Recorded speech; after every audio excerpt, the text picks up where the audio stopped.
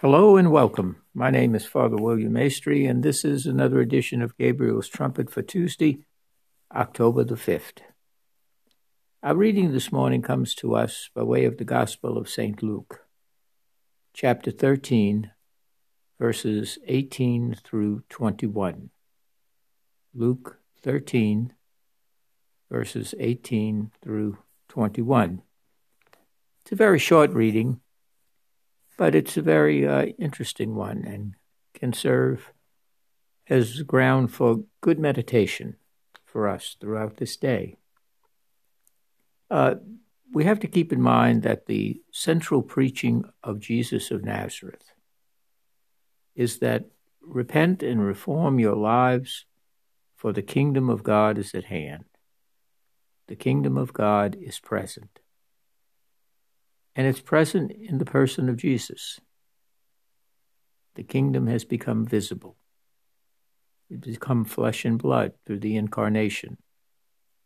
The Word, the kingdom, became flesh in the person of Jesus, our Lord and Savior. And the idea of the kingdom or the reign of God has a tendency to make us think in geographical terms. A kingdom, let's say a state, a region, a nation. And Jesus says at the beginning, he says, what does the reign of God resemble? To what shall I liken it?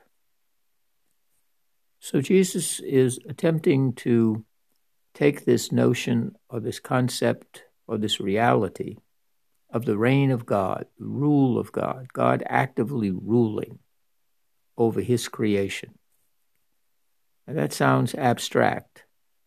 And in a sense, it is. It is abstract. We don't necessarily see it as we see a chair or a car or something like that. It's not a physical object. It's something that is of the mind and of the spirit. And so Jesus says, well, what is it liken? What is it similar to? And he uses two very interesting images, if you want, or two examples that were present in the everyday lives of the people to whom he's speaking. And we can relate to them in various ways, adapting them to the 21st century and not the first century. In the first image, Jesus says,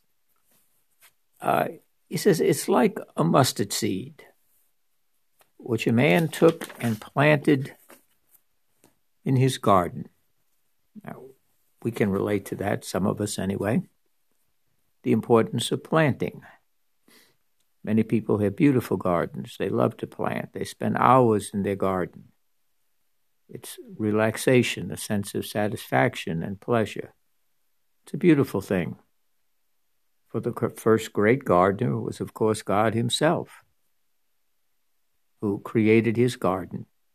Originally, the Garden of Eden was to be a place where God would dwell in his creation. Remember, creation was good, is good.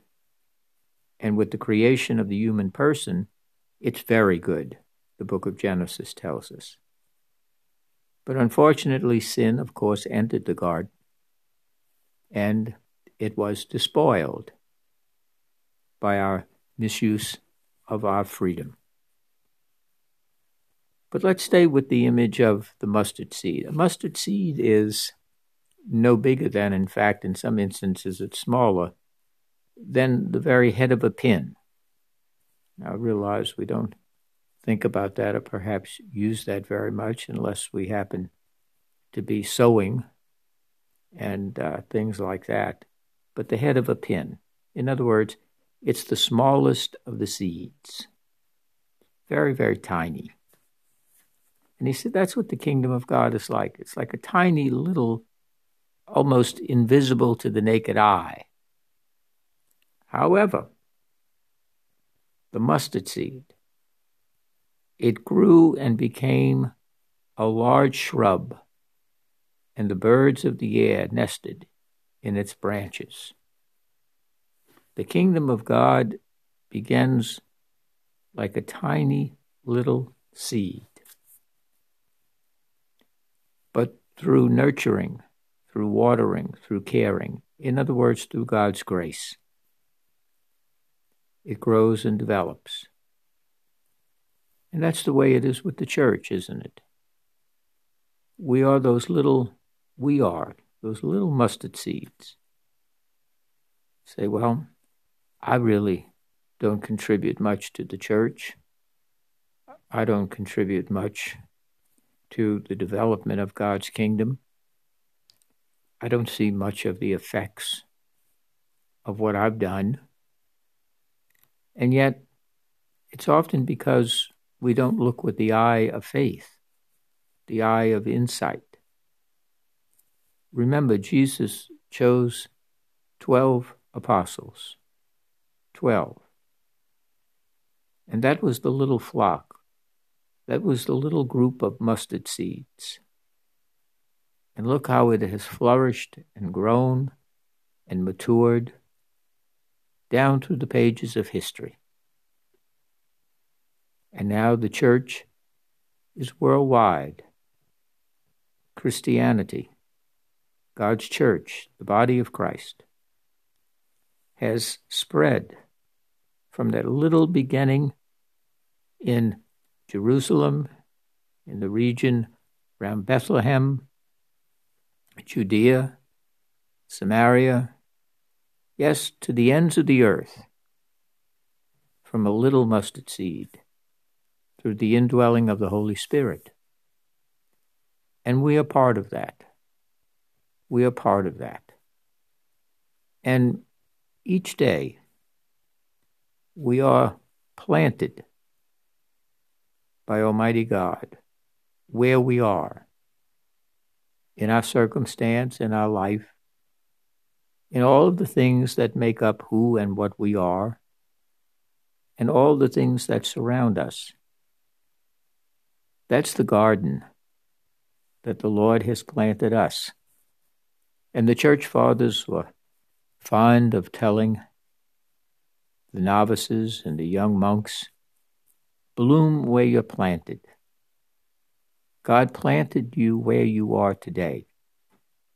Not yesterday and not tomorrow, but where you are planted today. Let those roots grow deep and be nourished by God's grace through prayer, the praying of the Scriptures and the reading of the Scriptures, meditating on the Scriptures, for the receiving of the sacraments, especially penance, and of course the Eucharist. We are contributors. We are God's little mustard seeds today. And when done, whatever it is, for the glory of God and for the service of others, notice that little mustard seed, it becomes a large shrub, and the birds of the air nested in its branches. It nested in its branches. It provided service. You look at the tree and you say, my goodness, look how beautiful and lush. Listen to the birds singing in it, nesting in it, providing safe haven for new life. We're part of that.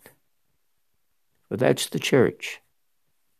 The church is to be that large shrub that provides nesting places, resting places, places of new life. And Jesus goes on and he says, to what shall I compare the reign of God? It is like yeast. There's the second image, yeast. When a woman took a knee into 3 measures of flour, she takes the yeast and she puts it into the flour and she begins to mix it up, to bring it all together. And it becomes a mass of dough, and it begins to rise. We don't see the yeast. It's mixed in with all the dough. We don't see its effects immediately, but it's laid out and it's allowed to rise, and we have a delicious, sustaining source of food. Bread, a staple, as we used to say, a staple. Now, most of us don't make our own bread. For many years in the monastery, the monks used to make the bread that we ate and that the seminarians ate. And we even developed a ministry called Pennies for Bread, in which the monks made bread to provide for those particular places that provided food for the hungry. It's called Pennies for Bread, and it was sponsored by various civic and philanthropic organizations and for donors and patrons who wanted to support that and support the monastery. But we don't see it right away. We're so bent today on instant results, quick rising, quickly done, fast, microwave this, get the fast food. But yet, that yeast in the dough, when given the time to rise, it brings forth something again, to bring forth life, to sustain life, to enrich life, and to be a staple for living. That's the reign of God. And so we may think that with that little mustard seed, that is kind of insignificant, doesn't mean very much. And we can feel all swallowed up in the dough of the big things of life, big churches, big society, big institution, big world. And yet, when we mix together with the dough and the yeast of others, it rises and provides sustenance, food for life here on earth, but it is that bread which will become the bread of life, where we truly live forever. That's the reign of God. And Jesus says, the reign of God is among you and within you. So let us today think of all the ways in which we have enriched and brought sustenance to those whose lives we have touched. The way in which God has called upon us to be his vessels, his mustard seeds, his yeast, to provide sustenance, a place of nesting, a place of nourishment. And how wonderful it is that God has chosen us in that part of God's creation that the Lord has planted us. So let us today bloom where we are planted to the glory of God. Let us be that yeast that helps to raise, elevate God's presence and enrich others. And in the process, we ourselves will be nourished and enriched. God bless you this day.